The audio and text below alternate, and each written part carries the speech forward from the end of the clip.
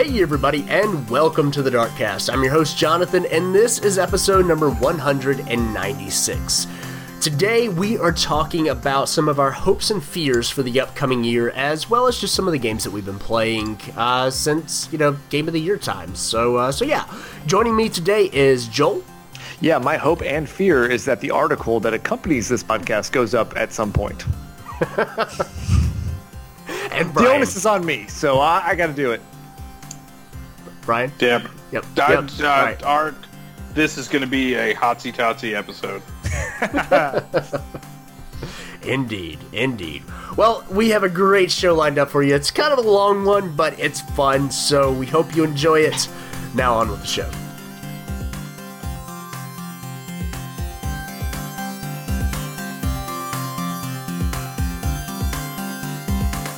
We're playing this all Hotsy Totsy. All right. I don't want to know what that means. I thought it sounded good, so I was just going to go with that. I was thinking, I'm picturing Brian, huddled in a corner of his house, just like, oh God, am I going to make it through this podcast? No, it's not that bad at all. So Hotsy Totsy is apparently a real phrase. It's a term of approval. Is it? Okay. Yeah, Hotsy Totsy rhythms thrill the air is the sentence that's used next to the definition in the Oxford Dictionary, which I don't understand what that sentence means. But well, I'm adding a secondary definition to Hotsy Totsy that means shooting from the hip. Okay, sounds good. Yep. So we're hip firing on this one. That we're sounds kind of normal. It's good to get back to a Hotsy Totsy kind of point of view for the podcast. So yeah, let's go ahead and get started with that, guys. Welcome to 2016. This is the third podcast that we've done, but I'm just gonna say welcome again because we're still pretty early in the year, even though January's already gone. When did that happen? I don't. Yeah, for real. Where did that go? I don't know. But yeah, let's do our final kind of look forward to 2016 here with our hopes and fears. So yeah, we're just gonna jump right into this. Joel, you want to go first? You want me to go first? I can go first. Do we want to go negative or positive? What are we doing here? Ooh, that's a good question. That's a good question. That's also me buying time let's start bad, right? Let's start with the bad and let's go fears to hopes. Okay, that sounds good. I like it. All right, Brian's playing from the hip. I like it. There you go. That's right. Hotsy Totsy. So, my fear for 2016, thank God, I wrote this 3 weeks ago and I still agree with it. So, my fear of 2016 is that I won't post our hopes and fears article because I completely forgot about it. My other fear, though, is that VR... I would really have liked if you would have written that one down. Yeah, I'm going to forget to post this, and oh my God, I forgot to post this. I'm scrolling through the article, and I'm like, wait a minute, he didn't actually say that. No, I didn't. No, he didn't. That would have been fantastic. That would have been good, though. I don't have that much premonition on my own shortcomings, unfortunately. God, I should have posted this, though. This is a great article. We got some good stuff on here. So my biggest fear, though, for 2016, and I actually think this is going to come true, I think VR is going to come out as a dud. I do not think this is the year of VR. I think this is the year of a bunch of VR devices that come out to maybe somewhat positive reviews, but very low sales, very, very little to intrigue people to actually buy in. I think the Oculus price point right now is just way too high, and the stuff it's being packed in with at least for me, doesn't interest me. And the stuff that Sony's showing off with the I always want to call it the Morpheus, but the PlayStation VR just doesn't. Morpheus is better.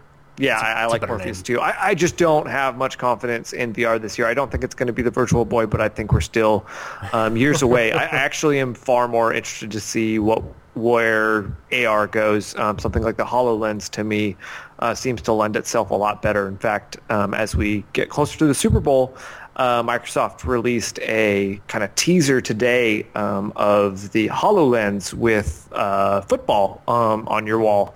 And it was pretty cool. And I think it was an interesting tech of what AR can do. And to me, As someone that gets a little motion sickness, AR seems like it'll be a better fit for what I'm looking for than VR. But I am still, willing to try VR again. But I just don't think it's going to be in 2016.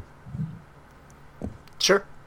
I kind of agree with that. I don't know actually how much VR stuff is going to come out this year. Obviously, there's the Oculus, but then, the Valve's thing still hasn't come out, and I don't think they've announced anything since they just completely missed their launch date in November for it. It supposedly was pretty impressive at CES, but yeah, no, I've not heard about launch. And then there's some other ones like the Starbreeze, the guys that made the Chronicles of Riddick. They're working on their own VR headset. And the guys that make Razer mice and keyboard are working on their own VR headset. And there's probably some others out there that I don't know. There's Apple's something exciting up. That's true. Google has appointed someone to be the head of their VR. Obviously, Microsoft's already got their HoloLens stuff. Right. It's pretty exciting. There's a lot of money going into it. So it is people exciting. Smarter than me obviously think that there's going to be something in this VR space. I just don't know if anyone's actually. It's coming. Well, yeah, and that's the thing. Sit though. Well, it's come like it will soon be that time. But the thing, and I think that the Oculus and that stuff coming out, everybody's kind of seeing at this point. They're seeing they're seeing where they hope the puck is going to go, and they're kind of shooting for that. And the important part of this is going to be whether or not they get past the initial lull in first sales. Because there's always going to be those first adopters who get out there, but the problem they're going to run into, and I saw there was a great, I want to say it was a Polygon article, and it just came out recently, and it was something akin to VR is absolutely unreal, and that's the problem with it. And that you can't, there's no way for you to sell something that you can't, you can only kind of imagine. Yeah, well, and that kind of goes back to at the PlayStation conference thing at the end of the year. They were like, hey, VR is amazing, and it's not something that you can explain to people. And then they spent most of their show trying to explain it. Yeah. And so, yeah, I totally agree with you on that, Brian. And I also agree with Joel that I don't think this is the year. Essentially, a lot of VR may come out this year, but I don't think this will be the year of VR in that this is the year that it will take hold, and this is the year that we will see even really good things out of it. Because this is the start. It needs to get into the hands of the people that are going to literally just toy with it night and day for it to gain any kind of success. It's stayed in a petri dish for years now. It's going to be a big word of mouth thing. It's going to come out stale. It just is. It's the people who can afford it right away that really want to do it, and then it's going to be all word of mouth. But see, I'm not convinced those expensive ones are actually going to do anything. In fact, if we're talking about our fears, I think the Oculus in its current inception isn't going to ever be a mainstream success. I really don't see... No, this first one? No. Well, I'm not even... I'm saying if the Oculus continues to be a standalone device that you have to hook up to a PC, I just don't think we're in that market anymore. 10 years ago, everyone had their home computers that were kind of like their main hub for their homes. That's just not the case anymore. Your iPad and your iPhones are. And I'm not sure Samsung's Gear VR is where we're going either, but to me that's closer to where I see VR taking off. I talked about it a little bit last year, but I got a cheap, very, very cheap VR headset, adapter for the iPhone. Very little VR content for it. But I brought it to Thanksgiving, let my family try it out. And one of the things that amazed everyone was they had a concert, a Paul McCartney concert where you were basically on stage and you could look around. And it was pretty cool. But sure, there is so much blocking of the rest of the world in a VR headset that makes it so suffocating that even for people like myself who actually like solitude and actually like being alone, it just feels so enclosing that it's just a different social experience than we've probably ever had before. It is so much more closed off from the rest of the world that it's just not social at all.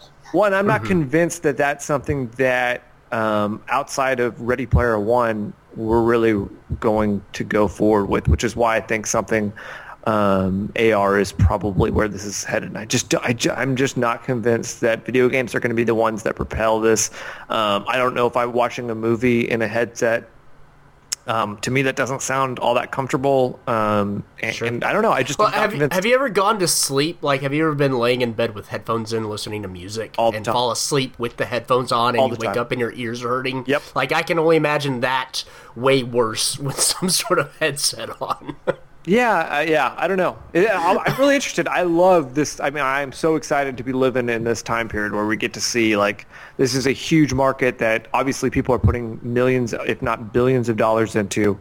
It's going to be really exciting, but we got to get away from, like, the gimmicks of what we're seeing right now and seeing some actual real experiences that you can only have in VR. And I just have not seen anything yet that really stands out. So I think we're still years away from VR being a huge mainstream thing. Sure, and it's one of those things that I don't think any of us will ever buy into it until we can actually truly get to experience it, because in some ways it's kind of like the Wii, in that, like, you see the controller and you go, that's dumb, that doesn't make any sense. But then you play tennis for the first time and you're like, oh my god, this is awesome. But then you realize that's the only application for the Wiimote. And I'm afraid that that's going to be kind of part of VR. It's like, oh, it does this one thing super well, and not so much else. But then I think that VR's not really going to take off until it doesn't require a giant headset for you to wear. That's kind of what I'm I don't know how you could do it without you wearing a headset, and that's why I'm not one of the people that's on a team making VR stuff. But I can't see, like, because even 3D movies and all that kind of stuff, that has never truly taken off. You know, it got big with Avatar and is kind of, sunken back down ever since then, and less each year.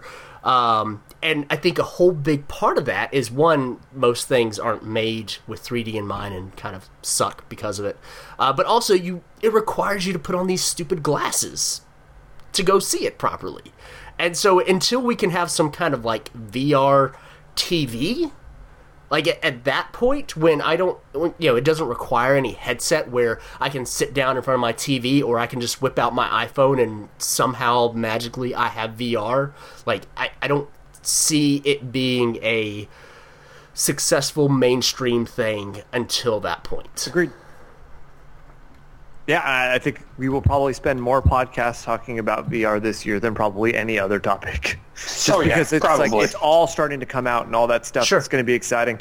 I'm still waiting to see a game that doesn't feel like it's on rails. I think that's one of the things that they're kind of clutching onto right now. Also, I'm really interested to see where filmmakers go, and there's some other multimedia stuff that they can do, but I think AR is probably just as exciting, and also just I'm interested to see if my other side fear of this is the PlayStation VR is just going to be the next PlayStation Move or PlayStation accessory, name your choice.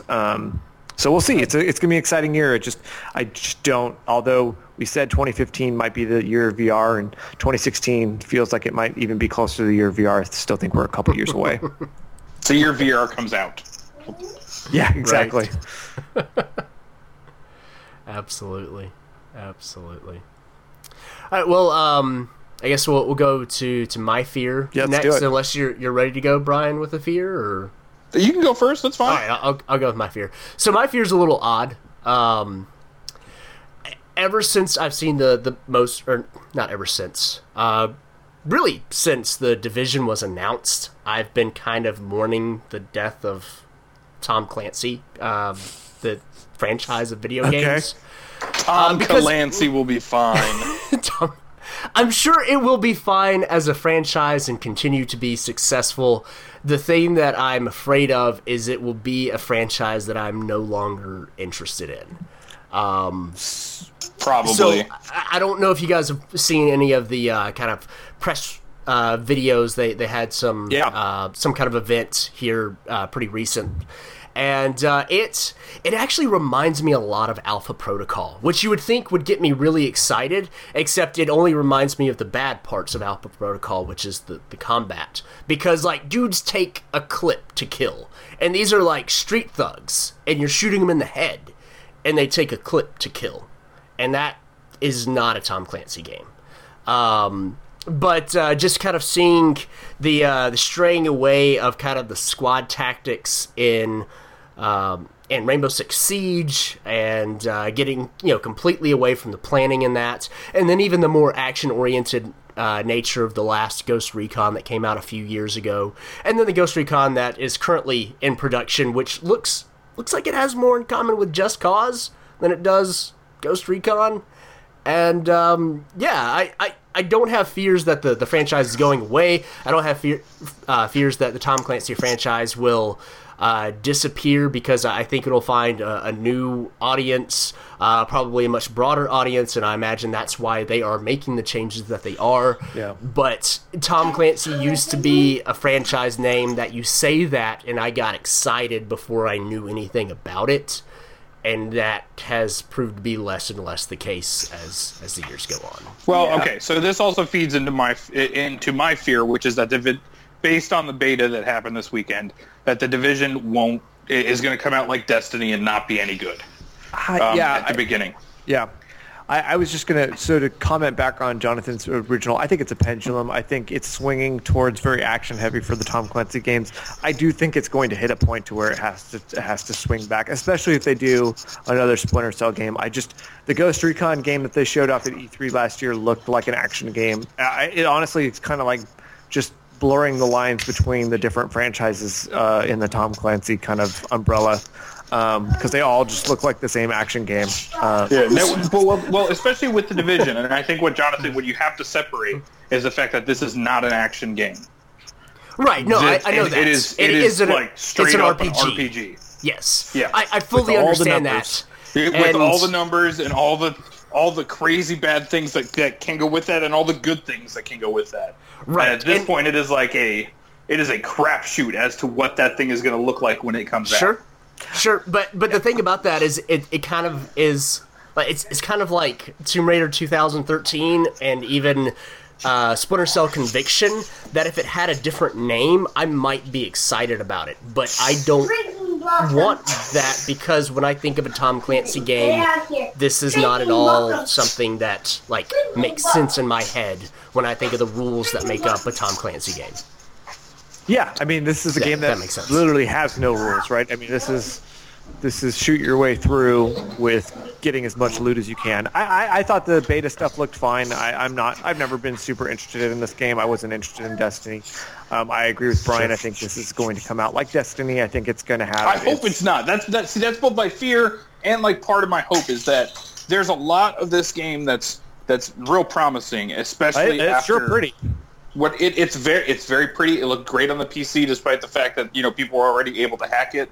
But like listening to a lot of talking about it and watching a lot of it this weekend, there's a lot that wasn't in that beta to actually look at. And that's a good thing, though. It's kind of a good thing, but at the same time, so when it comes to the story missions, yes. The less you show of that, the better. I thought the PvP showed off real well. What didn't show off real well is the world. Because, and from what I heard and what I've read, the world was depopulated. What they put out for people and what people played this weekend is like an empty version of the Division, because there's supposed to be stuff out there and there's supposed to be things that are happening, and none of that stuff was present.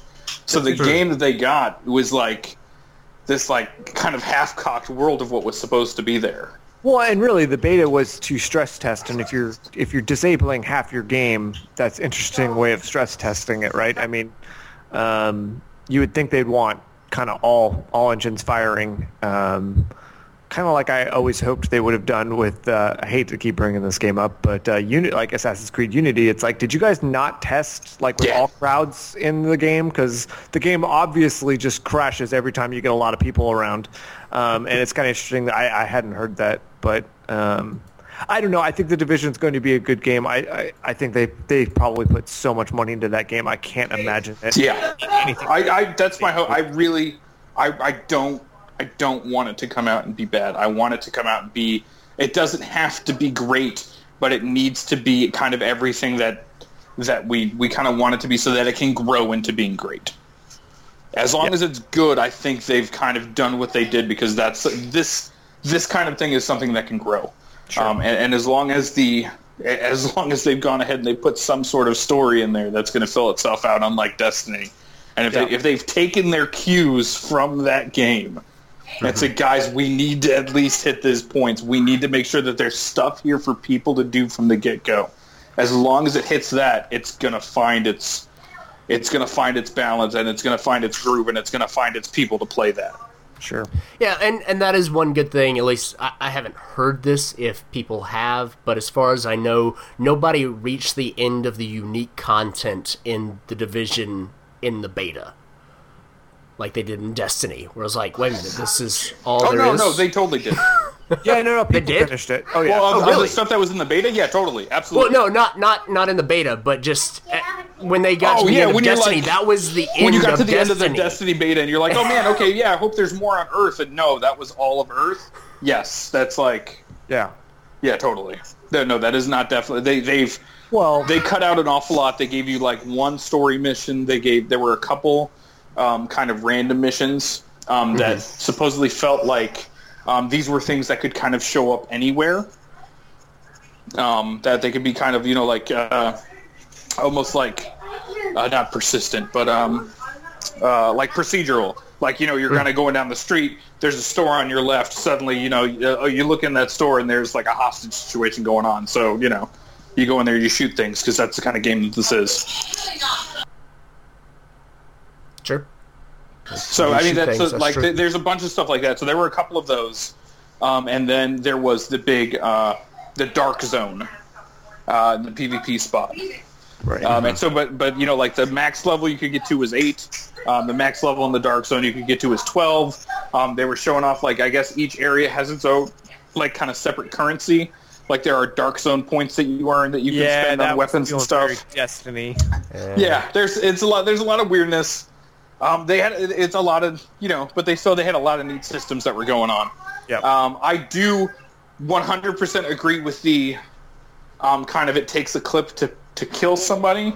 And I watched a video, Total Biscuit made a real good point in the fact that when you look at something like Destiny, you are in space, or you are in the future, and you're dealing with things that are not necessarily human. They could be robots, or they could be aliens. And they have, like, crazy armor on. They could have armor. Their physiology could be different. There are millions of different ways to explain why they take so much to kill. When you deal with New York and you're shooting other people with guns that we know how they work, the math doesn't add up. Right. And that totally makes sense. And, like, for that, I think that that's something that needs tweaking.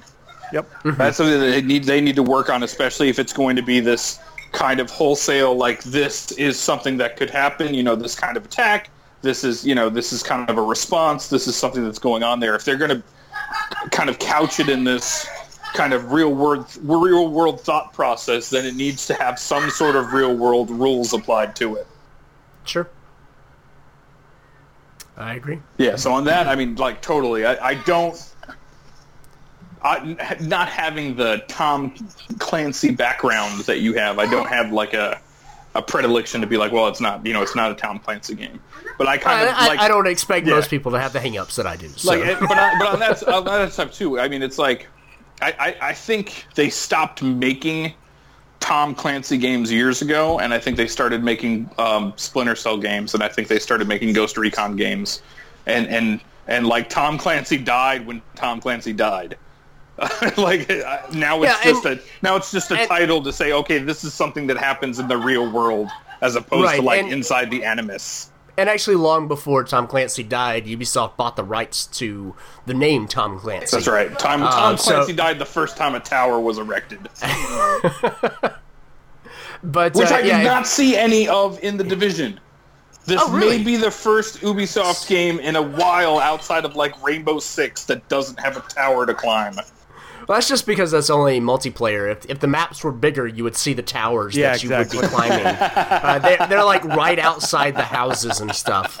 But I downloaded the demo for the crew just because I don't know why I did. Yeah. It's not great or anything.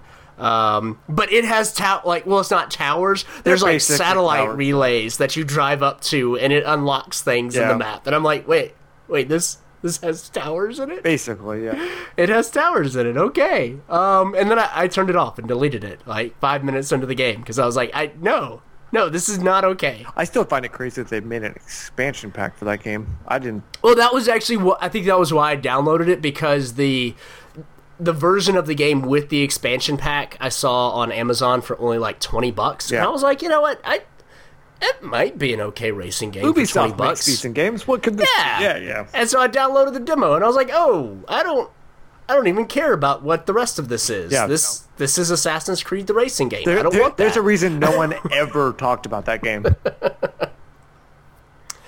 But yeah, so I think it's time for hopes. Joel, you want to? Oh, yeah. I mean, my hope's not going to be surprising to anyone. My hope is that Nintendo does announce and release an NX this year, but more than that, my hope is that a Zelda game comes out this year for a console. I don't really care about their handheld Zeldas, but I'm really hoping the Zelda they've shown off the last 4 years actually comes out this year.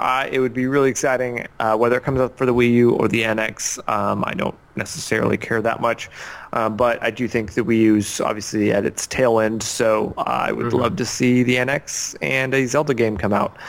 There's a lot of rumors that that might actually happen, so we'll see what happens, but I would love to see Zelda come out. So I personally have a hard time believing. I think they'll announce something this year, but since we haven't heard a whole lot else about the new console or new handheld or both or whatever the NX ends up being, I have a hard time believing that it would be announced and launched this fall. Matt, maybe they're I don't. I think that's kind of the way they're going with that stuff. They like that's what both like kind of Microsoft and PlayStation managed to do. I would definitely expect them to show it off, and then they need to get something out there. That's true. But I feel like at this point in the year, we already knew more about the Xbox and PlayStation than we know about the NX. Though. No, not at all. Like, remember with the PlayStation, they announced it in February. Like, at the end of February, that was when they had I remember talking to you guys right after it. I don't remember what month it was, but... Yeah, I don't either. But still, okay, so we're really close then. Yeah, we are very close. Yes, correct. Yeah, I feel like we don't hear about something by the end of the end of February, early March. I think that's going to be telling. The one... So, and I guess the thing for me is I can't see them announcing it at E3 and having it ready for the holiday. Right, I guess that's I agree. the timeline that I have a problem with. Not so much this year, but more specifically E3, which is when a lot of things tend to be announced. Yeah, anyway. I would say that's absolutely right, unless the rumors are true that this is like a 2-part console, 1 part handheld, 1 part console, and the handheld part comes out this year and the console next year or something. There's a ton of weird rumors around the NX right now, and I think we'll probably end up doing more later on that, so I don't want to spend too much time on it, but rumors about maybe it working with PlayStation, other stuff, I don't know. I have no idea. Oh, that would be wild. I have no idea what this console is going to be. They're also talking about Nintendo being a little bit more interested in VR. I've heard rumors about them doing like a Netflix-style backlog catalog where you sign up for monthly fees and you get all of Nintendo's games. I've heard a bunch of stuff sounds way too cohesive for Nintendo. Yeah. So it'll be interesting, but I agree with you, Jonathan. If we don't hear anything on either the Zelda or, to be honest, I think they have to hold Zelda for an NX release at this point, or I think they're planning on it. And I would be shocked if we don't see something very soon for the NX if it's coming out this year. I was listening to a new podcast recently called Remaster. It's done by Replay FM. Okay. And one of the guys that's on that show was actually at Sony for like 10 years as kind of a business development guy. He worked with specifically indie studios and kind of basically got them the tools that they needed. But he had a really interesting perspective on kind of Nintendo's potential launch this year and whether or not there's going to be a Zelda for it. And he expected that Zelda is either going to be pushed completely to the NX or it's going to do a Twilight Princess and kind of straddle the generations. Because he said that you can't hold Zelda back before a launch and expect that to extend the life of the console. Because while Zelda is a great franchise and it sells, bukus of copies, it's not a console seller like Mario. That is the diehard Nintendo guy's game.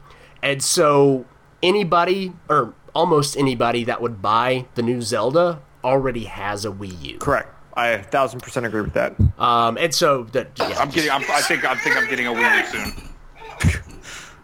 Well, Zelda's not out yet, so if it came out, you would then already have a Wii U. Yeah, that's true. I'm sorry. I missed the Zelda portion of that.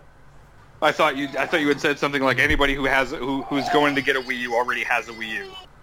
And so I was countering that with I think I'm getting a Wii U I would soon. say that's probably still accurate. Yeah, I would say for the most part that is pretty accurate. But yeah, specifically with Zelda, that's not going to be a console seller. It may sell almost as many copies as there are Wii U's out there, which apparently there's only like 10 million Wii U's in the world, which is sad.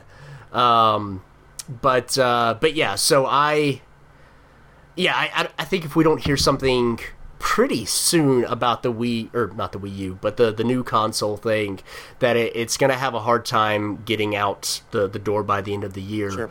And I could almost even see them shifting to not like holiday of 2017, but sometime earlier in the first half of 2017. That would be kind of weird, but maybe they could pull it off. I don't know. Personally, for Nintendo, I really want something that's a little bit more normal. I want a console that doesn't scare away third parties, and that you look at Mario Galaxy and you go, wow, they did a great job adapting this weird control style to this great game, but how much better would it be if I could just play it like all normal games, And like any other game that's come out that Nintendo has made in the past couple of years. Sure.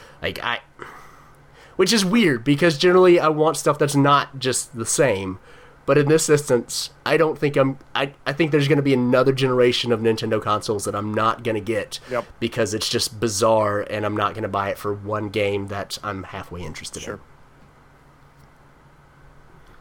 Agreed. What's your hope, Jonathan? Sorry for the downer. That's okay. So my hope is a little bit odd, and I'm going with this hope specifically because my hope for the last 2 years, well, not my hope, I've had two predictions in the last 2 years that have actually been spot on. So 2 years ago, I predicted that Prey 2 would get canceled, and that it would be very quiet, and it was. That absolutely happened, yep. That happened. There was no formal announcement. There was basically like just an email, and it was like, Prey 2 doesn't exist anymore. And then the next year, a year ago, I said that Dishonored 2 would be announced, and there would be a current-gen remaster of the original game that would come out in 2015. Yep. Both of those things happened in 2015. So I'm going to take another guess at Bethesda, because both of those things have been surrounded by Bethesda.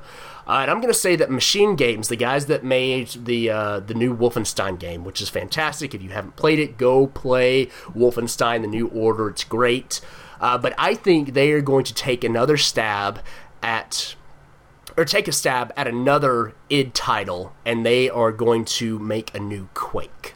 Ooh, that's an interesting... Wait, aren't they already making that? Or is that Unreal? They're making a new Unreal. Okay, they're making a new Unreal, and they're making a new Doom. Okay. Which all can blur together. Yeah, I don't know, man. Yeah, exactly. I was never really into any of those, all three of those. But, yeah, that's an interesting prediction, especially coming on... So everyone knows, you wrote this like 3 weeks ago, but Bethesda shocked me and said they're doing another E3 press conference, which I did not. Yes. Yeah. Not only are they doing another E3 press conference, but EA is joining them on the same day. Yeah, well, and we could talk about that a little bit, but I think that Sunday seems to be a better slot for those press conferences in general.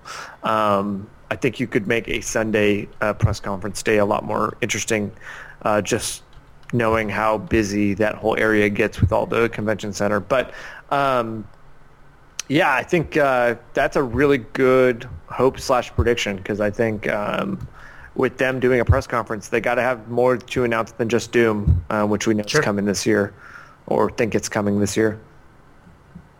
Yeah, and it better be coming this year. Like, I'm gonna further predict. I have no idea, because there's been a Doom beta since forever, basically. I think there was a Doom beta 2 years ago when I bought the last Wolfenstein. I was gonna say Wolfenstein. Yeah, well, right? there was a promise of a Doom beta. The Yes. Doom beta. Well, yeah, it recently. wasn't out. Yeah, correct. But when I pre-ordered Wolfenstein, it said I had access to the Doom beta, and that was 2 years ago. So how is it, Jonathan? So, how's the Doom beta? I have no idea. I haven't played that. You should look into that. You've been granted a spot. That spot's probably been revoked at this point. But yeah. So going back quick to the Quake theory, not only will there be a new Quake, but it will both reboot and continue the pre-existing franchise, just like the last Wolfenstein did, where technically it's in continuity with all of the other Wolfenstein games, but then also you could play it and have never played the other ones and totally enjoy it. So outside of rocket boosting, what was Quake about? With the Strogg army invading Earth, and then us going to Earth and invading them. They were aliens. Was there a secret story level that you got all that from? Or... No. And Quake 2 actually had a storyline, and then Quake 4 had a storyline. I know Quake 3 was like purely multiplayer, but I'm pretty sure Quake 1 and 2 had the stories. And I'm not just pulling that out of my butt. I'm pretty sure that's actually real. I'm gonna look on Wikipedia right now. Okay, because my experience with Quake is very limited, so I hope that what you're saying is real, because that sounds awesome. And if Machine Games could do if anybody could do anything with a property like that, it's definitely Machine Games. Because they took Wolfenstein and made it fantastic. Yep. Like before it was Wolfenstein, it was respected because it was kind of, it was the first to do that stuff, that Mecha Hitler, all of that good stuff. But Wolfenstein was great. Their little expansion, The Old Blood, was great. They did a whole lot with that. Yep. Yes, they did. Let's see. So story-wise, Quake 1 and 2 actually don't really connect.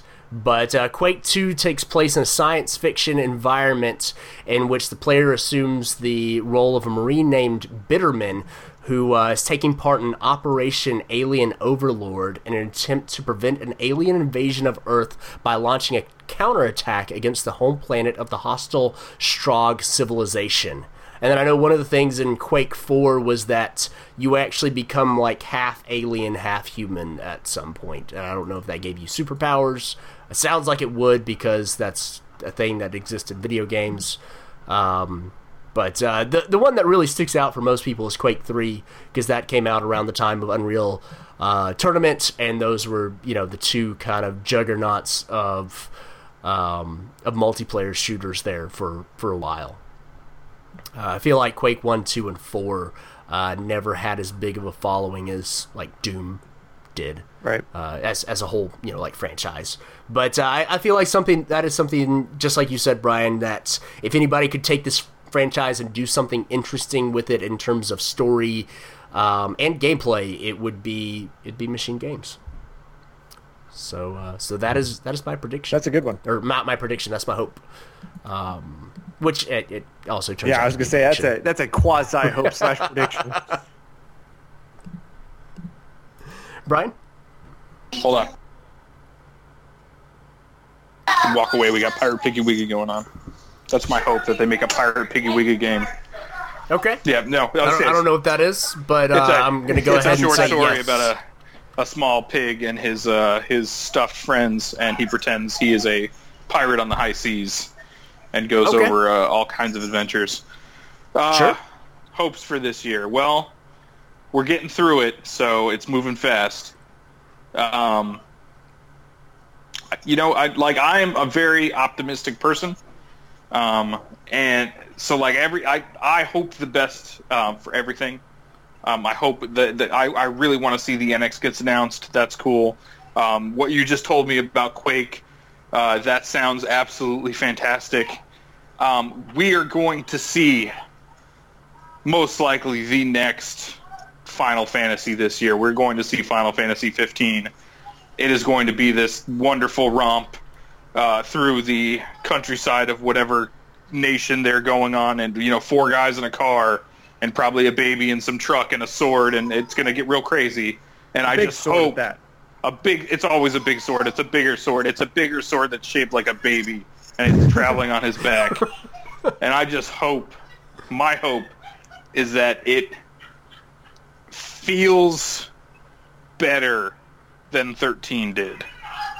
Because they had this great plan for 13, and 13 was all right. I was kind of in the middle. I wasn't one of those people that hated it.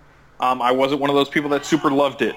But Lightning was kind of as milquetoast as you got when it came to heroines. And that is saying something when you were comparing her to people like Squall and Cloud. Because those dudes are like the quintessential whitewash, like super Japanese character that could be anybody. And Lightning had very little in the way of personality, and the fact that they went ahead and they did kind of like 2 other games where she wasn't the main person in the second game, but she kind of showed up. And then the whole third game was based solely around her, that they sold her as this epic person that needed this whole story told. I don't see it. So it looks like they're trying to do something new with 15. It looks like they're going in a real, so far, interesting direction, and they've kind of taken their thoughts to heart, or outside thoughts to heart on it. I just hope that it turns out well. I want to see it do well. I want to see it get back to that place of prominence. I mean, when you're 15 deep in some sort of franchise, I think you need to constantly be going big on it. Sure. Absolutely. Yeah, I have no investment in that. Yeah, me either. Franchise at all. So I don't have any thoughts to add to that. I'm sorry. I thought like everything before 10 was fantastic. 10 was fantastic. 11 I never played because it was this online monstrosity that so many people loved, but I was that person that was like, I don't want other people in my Final Fantasy. Sure. 12 felt like a single-player game where there were other people in my Final Fantasy, and I didn't like it. And I had to use like little macros to program my little partners, and I couldn't figure it out. And it was just, I never spent any time with it in order to get invested into it. 13, I picked it up like a year after it came out and enjoyed what it was. And I bought 13.2, and 13.2 is still sitting on my shelf because I haven't picked that up. And hell, I don't even know what I'll even do with 13.3 if I ever find it for like $5. Who knows? 14 was great, and those were people in my Final Fantasy, and I actually found it acceptable, and that was fantastic. So 15, I hope we are back up on this upswing. That 12 and all the 13s were this low valley of like, we got to get these ideas out of the way so they don't come back. And 15 is like, all right, man, we're back on top. Let's do this. Sure.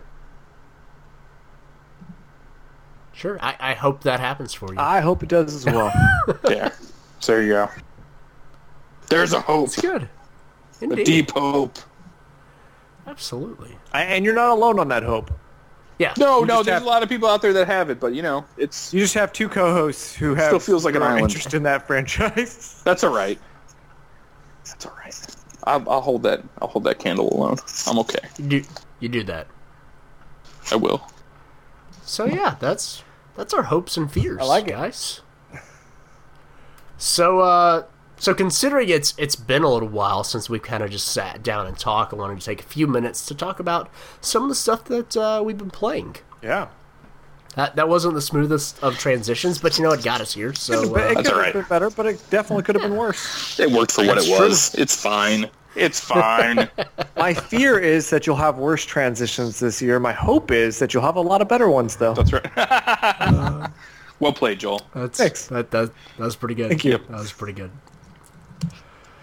All right, so What have we been playing? yeah, video games, playing stuff. Brian, you've been playing something that I think all of us have kind of looked upon with some intrigue all year long. I have played and I have conquered Dying Light. That's right. Is Yes. the light still dying, The light- or is it alive again? The light was so lively during that game until like the last 4 minutes. Dying Light is the idea that Techland put out there, I want to say it was like 3 years ago with Dead Island. Like, they got it right here. Running around the city of Haran, there's two distinct parts to it. There's the first part you're in is called the slums. The second part is called Old City. Old City is a whole bunch of kind of 4 or 5 story buildings. There's a lot of height to it. There's a lot of verticality everywhere. The slums are like 1 to 3 story buildings, and it's a lot more there's a lot of crowds and a lot of different things that are going on. But like running around that city, using the parkour tools that they've given you is super satisfying. 12 levels in, they give you a grapple hook. That's super satisfying, getting to throw that out and like jump to the top of a building. That completely changes the way like you get around the city and you do things. Also super satisfying, smashing the hell out of zombies with things. I can almost think of no mechanic short of like Just Cause 3's grapple hook that feels as good as taking a flaming electric sword and chopping a zombie in half. Hitting that button, hitting that button and just watching your dude like strike as the zombie's coming at you and just zombie pieces go. Fantastic. They did a great job with that. The story is kind of, was kind of lame. You're following this, you're Kyle Crane, which is like, as, what else could you have named this guy? Like Bob Milk Toast, the man. Milk Toast Bob Seger, the man, Pretty good. and the Silver Bullet dude. But so he's voiced Roger Craig Smith, the dude who did Batman in Batman Origin or Arkham Origins. Is the voice of the main character here. He does a great job kind of carrying this because he's a government agent that's not supposed to let on that he's a government agent until he finally lets on that he's a government agent, and it goes over about as well as you expect. But the government agency, naturally, they try to screw him out of stuff, and so he does a great job of giving them real incredulous, like, first-person looks, like where the phone he's talking into kind of comes away from his head, and he's just looking at it like, are you people crazy? And that comes out of his mouth, and it feels right. And so, I mean, they play, even though that character is kind of like Milquetoast the man, the character feels good, and as you kind of grow into him, and as he starts doing more and more kind of impressive things and becoming this dude that they can rely on, he kind of grows into himself. Okay. So everything up until that point is fantastic. As you can imagine, you have all kinds of zombies. You have your normal kind of shufflers that kind of like shuffle through the streets and kind of hit you, and you can knock down, and they're real easy to get rid of unless they're in big groups, and then you're like, well, they're still kind of easy. You just got to run away some. If you make too much noise, there are runners that come after you, and those dudes scream as they come. And I mean, the only thing they're missing are like the bombs attached to their hands. Do they explode when they get to you? They do not explode. Those are they have like boomers, almost literally boomers, and I think that's what they call them, where they're like their insides are all like kind of trying to come out, and so they run at you like they're a fat baby and then blow up. Those suck because they like to put them behind corners, so you turn a corner and it goes and then explodes, and you're like, oh, and you're conditioned from the beginning to like basically slash at anything that moves. And so the moment this thing comes at you, your first instinct is to slash is to, kind of roll out with your melee weapon, and that just makes him explode. And then if he explodes on you, you're dead. So you're kind of restarting. The checkpoint system is very generous, which is nice. But at the same time, it is a bit of an annoyance when you run into one of those guys and you're like, oh, that was there, and there was no way I could have seen that guy. Awesome. There's also dudes that spit, because naturally there have to be dudes that spit. And then, as if we hadn't taken enough zombies from like Left 4 Dead already, towards the end of the game, there are these big tank like runner zombies that are just huge bruisers that throw pieces of concrete if you're away from them and like charge you if you're close to them. And so my tactic with that was to stand on top of something that was tall, find an angle that they couldn't throw rocks at me, and shoot them with a gun a lot until they fell down. You didn't really get to use a lot of guns, because if you used guns, runners came, because those make a lot of noise. So it was real interesting trying to balance out, like, where am I on the oh shit-o-meter? Do I need to pull this out and shoot somebody and risk more zombies coming? Or can I handle this dude with, like, the flaming knife that I'm holding? All of that... Okay. Oh, yeah, okay. And then at night, everything apparently goes to pot, because if anybody has seen Blade 2, they introduced kind of like this Reaver vampire where, like, the bottom jaw kind of snakes out and there's, like, this weird, crazy tongue. Those are basically the night zombies. They're called volatiles. They're UV, like they're very UV sensitive, so you have a little UV flashlight you carry with you, so that when they're chasing you, and they will chase you because they have a hearing cone and everything, but when they hear you, and they will, and you're running, you can kind of turn around and flash the flashlight at them, and they get all blind and like run around. A little Alan Wake there. Yeah, a little bit. Like anything you can imagine where there was some sort of like undead or scary thing. Sure. They're like, you know what? Let's crib a little from that. So they're these volatiles, and the whole what I'm building towards is that this whole last level, this last mission that they send you on to kill this guy named Rise. You've been building towards this theme. Is he a son of Rome or anything? I was also going to ask if he was a Tomb Raider. He is like the son of that dude from Far Cry 3. Okay. It is like that dude with like a vest on. But why is he in Dying Light? Why is that guy? Well, so Rise is in Dying Light because he was an original government. Spoilers if anybody is still playing that. Spoiler gong here. Him and his brother, I believe, were original agents that came in for the GRE, which is the company that Kyle Crane works for.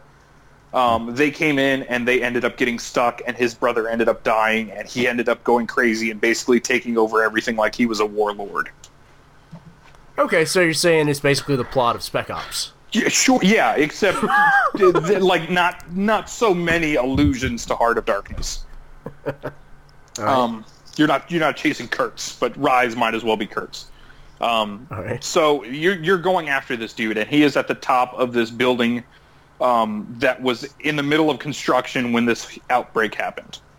So needless to say, it hasn't been finished. You start on the bottom floor, and you go through this absolutely amazing gauntlet of you fighting people with hand weapons, you fighting people with guns, you fighting zombies with hand weapons, you being put into this basically like almost an endless runner where Rise just says, hey, you like running? Start running now, pal. And so you're running past all these zombies, and you're heading into these sewers and going into these different jumps and sliding, and suddenly there are volatiles coming out of the walls because it's dark in the fucking sewers, and they're chasing after you, and they're right behind you, and you have like a 4-star wanted level with these volatiles. They are damn near everywhere. And you finally hit the end of this like run, and you're at this skyscraper, and you have to climb the skyscraper. And so like you're hitting like you climb this elevator, you get in part of the elevator shaft, and then you come out, and then you're on the outside of the building, and you're climbing that, and then you're making your way through one of the one of the floors that was being built, and naturally there's freaking zombies on the floor, and so you're fighting your way through them so you can get to the other side and climb up on a freaking crane and go across the crane to like the twin tower of this other tower. And so you finally get up there, and Rise is like standing right in front of you, and they take all control away from you and turn it into a QTE. Oh. And your fight with this dude, your final fight with this dude consists of you hitting X, circle, triangle, square, triangle, circle, in that order. That's it. That was a lot of lead up, Brian. The biggest freaking letdown. I feel let down. I've never played that game. Yeah. The rest of the game is so awesome. That last part was so great. And then there was that. And I almost like, if it wasn't for the fact that it would have killed me and I would have had to start the whole sequence over again of like the quick time event, like I almost just dropped the control and just let whatever happen. Because it was like, really? Really? Yeah, that sounds pretty crappy. Yeah, it was bad. That last part was really bad. And it might not have been those buttons in that order, but I can tell you the first 4 buttons were definitely like X, circle, triangle, square. Like, it was ridiculous. Oh, God. So sad. But, otherwise, so that game is like a solid 4 out of 5. Very solid. Yeah, I think that's where that game kind of came to when it was scored last year. Yeah, probably. It's an absolutely excellent game. If you had any inklings about it, I would probably wait until they roll out this new version that's coming with the following DLC, like their ultimate version or whatever they're calling it. But I'm enhanced edition, I think is something like that. The definitive, we'll just throw out titles. But yeah, I'm super excited for that. And if it wasn't for another game that's releasing like this Friday, I would totally be getting that like the day it came out. What's releasing this Friday? XCOM 2. Oh, okay. I knew that. I didn't know that. But... Yeah, it is the enhanced edition. It is the enhanced edition. Okay. Yep. Well, so if you look at the box art, it says Dying Light the following, but then up at the top it says enhanced edition includes Dying Light, Be the Zombie, Ultimate Survival Bundle, the Bozak Horde, and Dying Light the following. Yeah, so it's DLC. It's their Game of the Year edition. Yeah. Totally, absolutely worth it. If nothing, the I got it like used using like birthday money. For like $20, 100% worth that price. If it wasn't for the fact that I had that and I was able to get it used, I totally think it is worthy of like a full price purchase. So I will happily, once I get around to it, I will happily pay like the $20 or whatever they want for that following, because that sounds more time in that world sounds really cool. How was the gunplay in that game? Because that was one of the things that kind of. It never quite jived with me in Dead Island, was because there's a character that's totally devoted to like being good with guns, and you just rarely find guns with enough ammo for that to be a viable thing for you to do. So there are not a ton of guns in the beginning. There's not really a ton of guns through the game. You run into certain parts. Like there are a couple missions where you're specifically going against like Rise's men, and his dudes are armed with like rifles, You find a couple of handguns, and then right at the end of the game, you find a double-barreled shotgun. Rifle ammo, because the people that use it are the people you're fighting against, I never had a hard time of finding. They sell it in kind of 3-bundle stacks at basically every store you run into, or everybody who's selling stuff. So ammo itself is never big. The thing that keeps the gunplay down is the fact that it makes noise. And so you, or at least if you were anything like me, runners they weren't hard to deal with, they were just annoying. And so having to constantly find a kind of a taller place to get up to so that you could funnel them, because they would, once they got to you, they would all kind of climb up the same way, and you could either just kick them off or just, slash them once they got to the top. So once you found a way to funnel them, they were very easy to deal with, but otherwise the screaming was annoying. They hit real fast, and they kind of come at you from all directions when you're on the ground. So they were a hassle to deal with. So unless I had to use a gun, I really didn't. That being said, the actual gunplay itself felt pretty good. It wasn't. I would have preferred had they given me the option to use left trigger to aim instead of pressing down on the right stick to bring up the aiming, to bring up kind of the iron sights or whatever it was. But once you get used to it, the movement is fine. It doesn't feel like it was a system that was tacked on. So the firefights that you do get in with folks, as long as you kind of take your time, it's very easy to get through, and it doesn't feel like it was tacked on at all. That's awesome. Okay. Yeah. And supposedly in the following, because it's more of a wide open area, they're kind of this part of it's going to have a bigger emphasis on gunplay. So hopefully that kind of carries through into the next part too. Okay. Is everything degradable? Yeah, when you're everything but guns. No, guns don't degrade. Okay, so I used the very first, and I was lucky too. The first 2 dudes I ran into that had rifles, everything has a damage number on it, and so the first 2 rifles I found were 285, and I was like, oh wow, that's kind of cool. Every other military rifle I found was a 185. So I managed to stumble upon I guess the strongest rifle in the game right out of the bat, and I just used that. That was constantly equipped throughout the rest of the game in one of my 4 slots. And I was just I'll use this forever.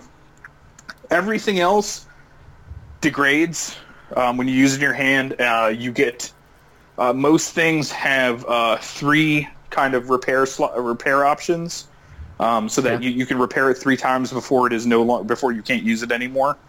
As you skill up through the trees, I believe it's the combat tree that has a little section that's devoted to giving you a random chance that when you do repair an item that it doesn't use up one of its repair tokens. Okay. And so those will help items last longer, and then they don't degrade as fast. They still degrade pretty damn quickly. Eventually you find kind of a class of item that you really like. I towards the end of the game, I got really into the bladed cutting weapons.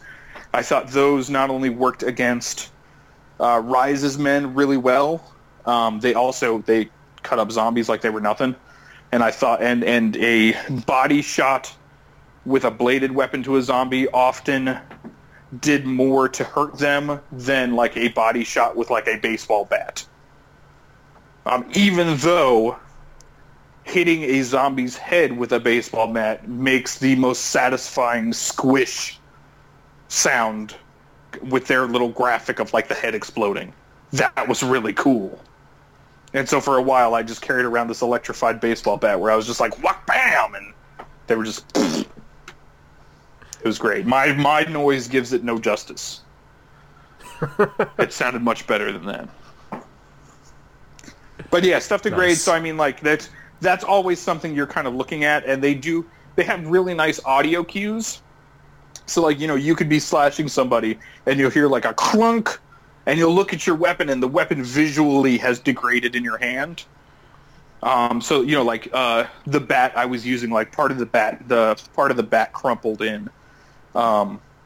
There's a like a cricket bat, and like when I was using that and it broke, like the top part of the cricket bat came off, like the very tip of it.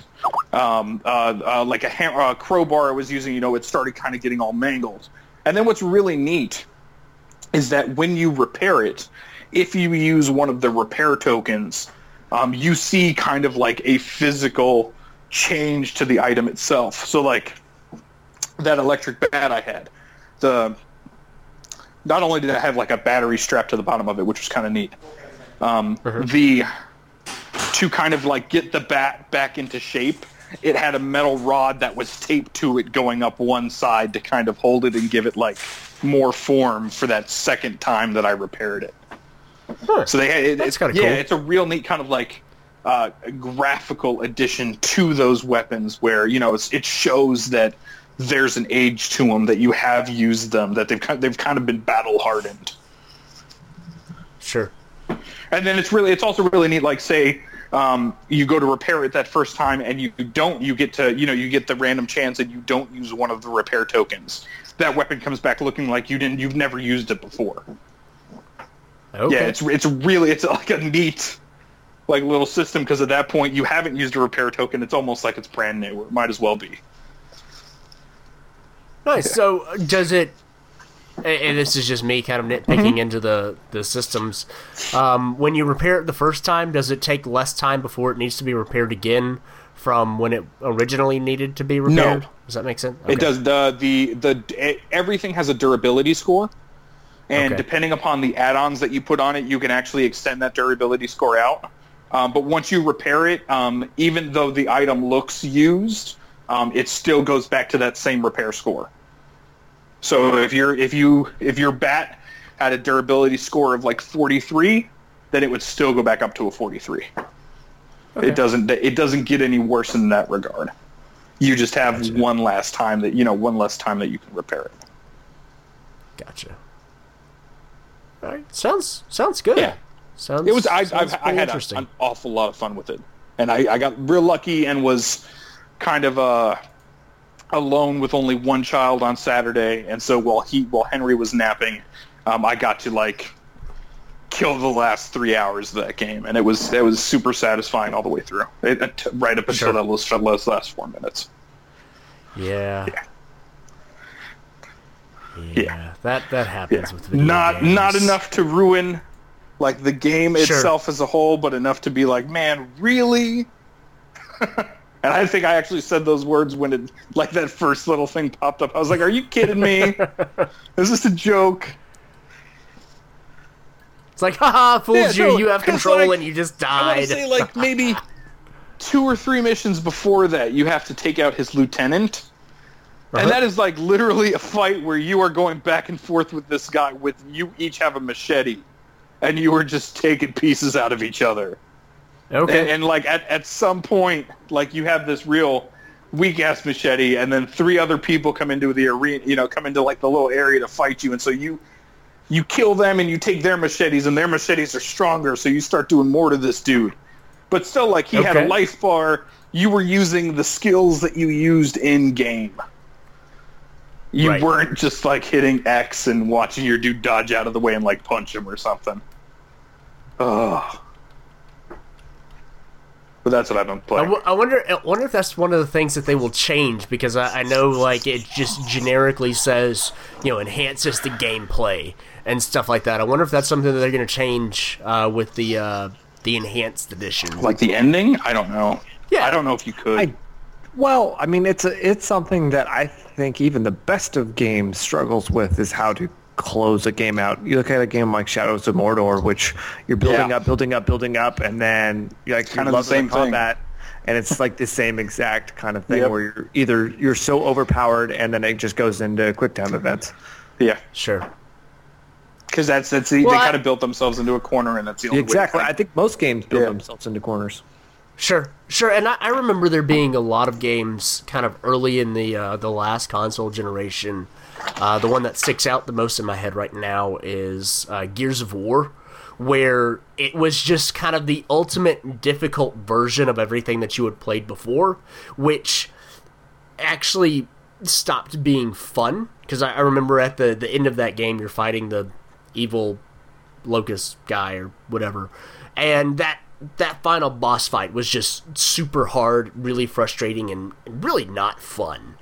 And I feel like there were a lot of games around that time that did that with a lot of boss battles, and there was a backlash to it, and so ever since then, they have been erring on the side of boss battles being quick time events. It's been kind of weird.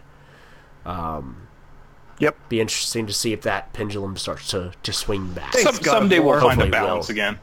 Yeah, right? Sure. Yeah, no, and General ROM was ridiculous. Yeah, like, I remember playing through that game on easy and going, oh my god, like, what am I doing? What is going on? And if you didn't bring the right weapons, if you didn't bring one of those bows to like explode the ravens that constantly like flew around him, you were just pumping an endless amount of bullets into that guy. And not doing and on like anything. normal, I think on normal it took like all the bullets to like break the shield once, and it was just So yeah, I don't really know which I prefer, but that does sound disappointing. Yeah, I just want something that doesn't feel like it's cheating me. Like, it doesn't need to be super hard. I just want, at that point, you've already given me all the tools you thought I needed to survive the world. The last boss doesn't, especially in a game like this where they incorporated all of those tools so well into like the final gauntlet that you ran to get there, that had it just been like kind of a normal fight, that I think that would have been okay. Because at that point, I think like having survived all of that to get here, I kind of would have earned just like really laying into that dude. And instead it turns into this real, like, I mean, the cinematic, like, the stuff that was going on during the QuickTime event was cool, and there was a real kind of back and forth with it, that this guy, that Rise kind of deserved because he was supposed to be this big tough dude. But I think when compared to, like, his lieutenant that proved to be big and tough, but within the strictures of the world around him, that having this guy kind of taken out of that so that the rules didn't necessarily apply, like that kind of seemed, that was the thing that seemed like it was robbed. Sure. Which, just kind of the rules not necessarily applying, one way or the other is definitely something that video games and even like movies struggle with in terms of making something that seems both satisfying because it's a good fight, but then also generally you have to bring up somebody that should be so evil and powerful that they could kill you by blinking at you, but then yet you still put up a fight and eventually kill them. One actually odd instance, or not odd, but a good instance of a game actually handling kind of the final encounter really well is both of the last two Tomb Raiders, and kind of mixing the kind of combat and acrobatic stuff that you're doing and making it feel like you're using basically all the skills that you've learned throughout the game. Yeah, but and not just the last boss being like, oh, this is a bullet sponge. Well, use all your bullets on him. I agree and disagree. So I agree that they let you use all your skills, but they are all bullet sponges at the end of Rise. I mean, and they have some justification for that, which I think's kind of weird. But they got what are bullet sponges at the end of Rise? Of the tumor? Yeah, the undead people. Two shots to the head and they're dead. Oh, it's more than two, isn't it? No, one like shot to knock off the helmet and one to. No. Maybe I used only the bow in that game. Bow, right, or whatever. I was using the triple shot bow, yes, which auto focuses to the head. Yeah. So I don't think so. I'm on my second playthrough of that game, but The first playthrough, I was under time constraints, so I did not have a triple shot bow going into that last area. That's pretty useful. I've heard. I think I was using a at the time. Well, actually, so it's not just the triple shot bow. It is the third upgrade to that. Yeah. The one that keeps it locked on the head. Yeah. That helps. Because the first is a double shot, and whichever person or whichever enemy you're pointing at, that one will be a headshot, but the other one, the one that you're no longer looking straight at, will be a body shot. And so then there's the triple shot, which will do a headshot to the one that you're aiming at, and then body shots to the two other enemies that you're not aiming directly at. And then there's a final upgrade for it that has them all be headshots. Man, I cannot wait to play that game. It's so good. Oh my god. That sounds great. It's great. It really is. But yeah, sorry. Anyway. Yeah, but even so, the guys that are more bullet spongy than the rest of the enemies in that game, it's still like when you come to the final human that you're fighting, he is he is still just human, a human. And you kill him in such an awesome way. Yeah, no, yeah, I've said this already, but the ability to stick a landing in a video game seems to be one of the hardest. It's hard. It's hard. Well, I mean, I think not only is it difficult because, I mean, even movies struggle with that, especially like action movies coming up with something that is really satisfying and seems like a good challenge for the hero, but then also not just cheap. Yeah. But I think it's even harder. Yeah. I think it's even harder for video games because, with a movie, you're pretty much guaranteed that the person who starts it finishes it, especially if they're going to see it in the theater. I doubt that many people actually just get up and leave in the middle. That may not be true. I don't know. But with video games, with the sad number of people that don't finish games, I imagine for a lot of developers, it just doesn't seem worth... it's like, hey, okay, we've got two big problems. The beginning is not great, and the end isn't great, and we've got 2 months left to fix it before this game ships. What do? You fix the beginning, because that's the one everybody sees. Well, and so not only is it difficult because endings are difficult, it's difficult because it's not a priority. Yeah. And I think a good actual parallel is probably TV, right? You want to get people at the beginning... You're going to start losing people at some point in a series, and ending basically going to start losing people immediately. Yeah, that's true. Yeah, exactly. So yeah, absolutely. But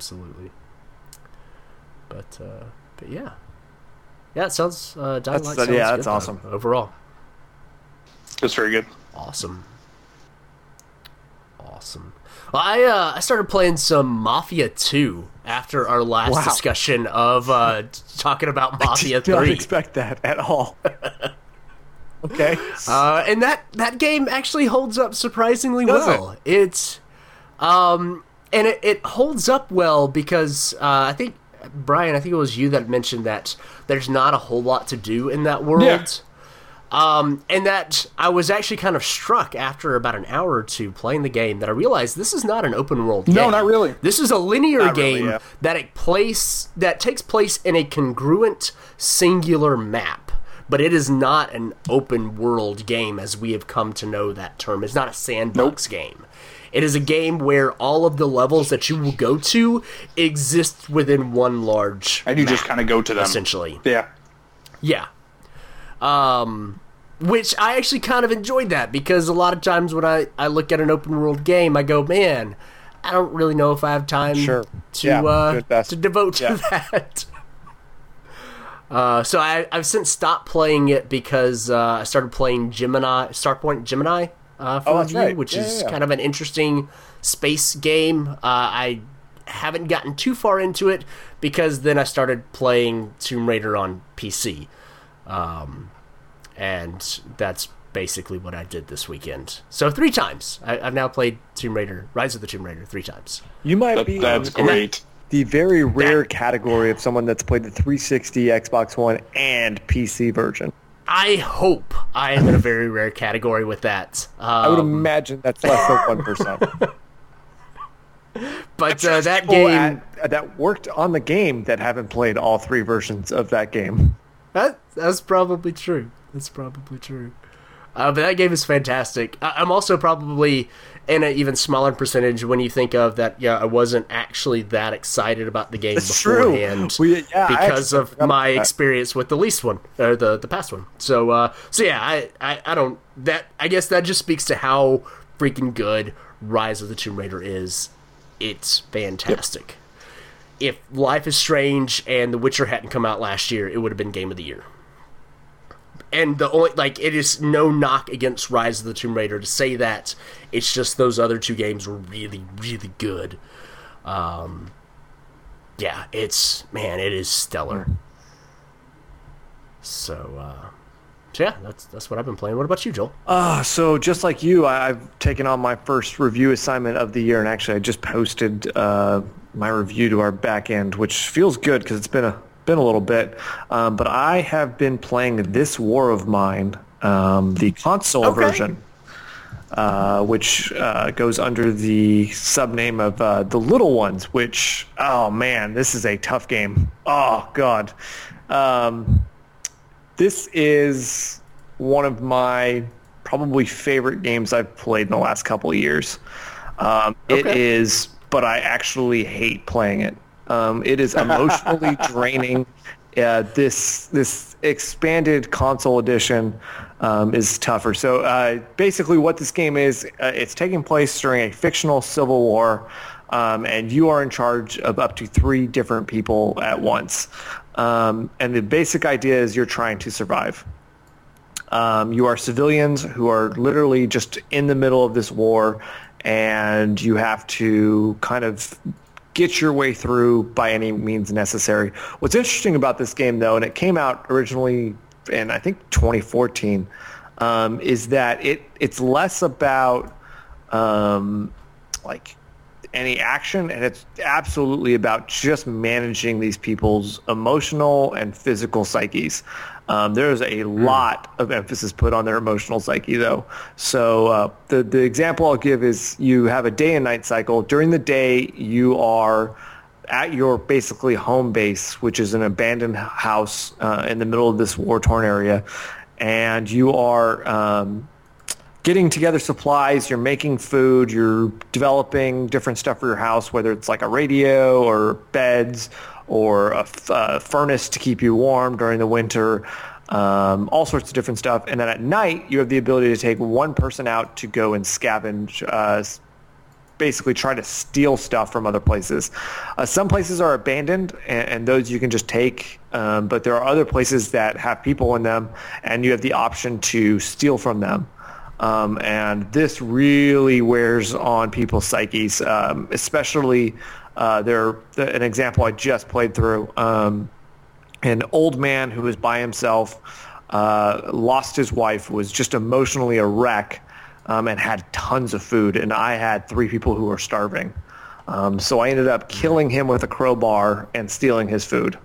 But my character got home and got depressed and ended up leaving the house the next day and getting shot. I had no control over that. He just got so depressed that I lost control over him, and he just got up and left and died. And I got to tell you, I was like 8. Now I'm depressed. Yeah, so I was 19 days in at that point, which is a long time in that game. It's really hard to survive that long. And I'm down a person. And once you start getting down people, it gets really, really hard because you have to, the people that stay behind during the night, you have the option to either have them sleep or guard the house. And I'd say at least a third of the time someone tries to burglarize your house and steal stuff. So you need at least one person to guard. You need to start, more than food, you actually need to start building up an arsenal to basically just protect your home front. It is intense. It is really hard to play for long periods of time because it's emotionally draining. And then what this console version does is adds kids to the mix. And that is just terrible. That it's just the worst. The first mode that you play is a dad and a daughter. And I got to tell you, it is, I don't have kids, but man, I choked up. The kid can't actually do a lot. So while you're building beds, building ovens, and building stuff to try to survive, and then going out at night scavenging, they still have people come in and try to burglarize your house while your daughter's there by herself. And you also still have to keep her happy and occupied and just build up her psyche because she's going through this war with you, and it is so hard and so emotionally draining. But it's really, really well done. I absolutely love this game. It's really hard, but both from an emotional standpoint and just to survive, it is really challenging. But it's a fun kind of roguelike game, really pretty, cel-shaded, kind of like hand-drawn look. It's really, really great. I think it goes for $20. It's probably way cheaper on Steam, and I think it's also on iOS. But I really, really like it. It's tough though. It's not a fun game to play by any means. Huh. Yeah, I know it got some buzz. That sounds super stressful. It's real Super stressful. It definitely feels a little bit like another game I like, which is Don't Starve. But this one feels just so much more real, and that makes it 1,000 times more stressful. The one other little touch that they did, each player has like a player card. So each person in your party has a player card, and they're in the bottom right-hand corner. If you've ever seen this game, they have they put a face to the name and they blink. These player cards are kind of somewhat interactive, so like the person blinks, and I don't know why, but that gives it so much more of like a human feel to it. And it's like a Harry Potter picture. Exactly. Okay. Yeah, and I don't know why, but it gives it a little bit more of a realistic feel to it. And I got to tell you, their backstories are just enough to get you to know them. The first play just enough to get you to care, and then they exactly walk out on you and get shot. Yeah, and you'll have people that'll come by your house and try to trade with you, or they'll beg you for stuff. They'll tell you about their dad that's dying, and they really need medications, or they really need bandages, or they really need food.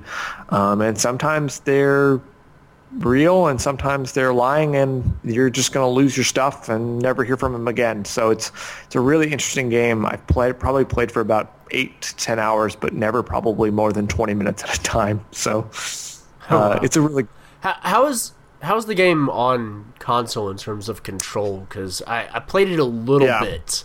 And it was kind of weird because I played it on PC not long after it came out, and it both seemed like a console with a controller would be better just because it was kind of cumbersome with the mouse and keyboard, but at the same time I couldn't see how that would even That's a really work. good. So is everything? That's a really good point. Feeling good? Yeah. So actually, I think this game would be best on an iPad. I don't know how the iOS version works, but I think a touch interface for this game, and I'm really considering picking it up on iOS because I think its touch is perfect.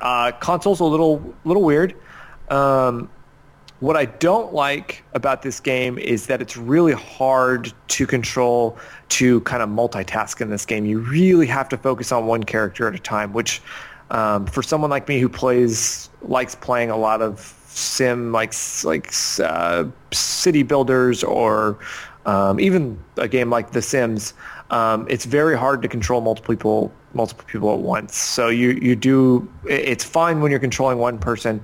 You basically just move with the left analog stick, and you click X or A to select something, and that'll get them to do something. But to actually control multiple people at once is challenging. But the later you get into that game, it's very unlikely that you're going to have more than one person that has the ability to do anything. For the most part, people end up needing to recover from wounds or illnesses, and so they'll be in bed or will be mending. So that becomes less of an issue like 2 days into any playthrough, because someone is going to get shot, or someone is going to get stabbed, or someone's going to get sick. But yeah, it's a little weird controlling it. In fact, I wouldn't have even minded if they did a second screen experience where I could just use my iPad as the control, because I think that would work better.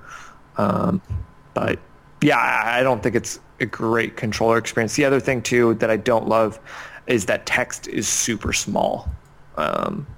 So I don't think it was optimized great for console. I think I actually have to sit closer to my TV to see some of the text. options when you're selecting different. For example, when you're trading, you have the ability to either barter with the person or dismiss them and tell them to go away, but the icons are so small it's really hard to distinguish between the two. Whereas if you had an iPad or you were on PC, you're up and close. So that would be my small gripes. I don't think it's great on controller either, but there's very few times where you have to be super accurate with your controls. It's still a sim, so a lot of times you're sitting waiting for different things to happen. In fact, the later you get into the game, the more often all three of your people are sleeping during the day and just guarding the house at night. So you're not doing a whole heck of a lot, but just trying to survive. And the big aspects is just going out at night and trying to find enough supplies to keep things going. So, yeah. It's tough. It's a good game, and since you have it, Jonathan, I'd highly recommend giving it a second shot. I think it's worth it. Okay. Yeah. Cool. So, Sounds it was a good and bad first game to kind of review this year. You'll need to mend before you review. Yeah, I'm really hoping we get a code for Unravel. That is a game that feels like the perfect pick me up from after this war of mine. Sure. Though I know. I have a feeling that game is going to take an emotional turn at some point. So we'll see. But yeah, no, I highly recommend it. It's a really, really interesting game, and I think they did a really good job. I love the art style of that game. I think it's really cool looking. And it's a really engaging game, and it's emotionally taxing though. Yeah. Cool. So that really sounds like super, super stressful. It is. Yeah. Yeah, I even wrote in my review, I don't know if I ever had fun playing this game. In fact, I know I didn't have fun playing this game. Gotcha. But, yeah. Cool. All right, well, I think that does it for this episode, guys. We should call it a night and come back again. Thank you guys for joining me and talking about our hopes and fears for the year, as well as the games that we've been playing here recently. If you want to find out more about DarkStation, head on over to darkstation.com. There you can see all of our predictions and look forwards to the upcoming year. You can follow us on Twitter at darkstation_com, subscribe to the podcast on iTunes, and send us an email at podcast@darkstation.com. Thank you guys again, and have a good night. See ya. Good night, internets. Good night.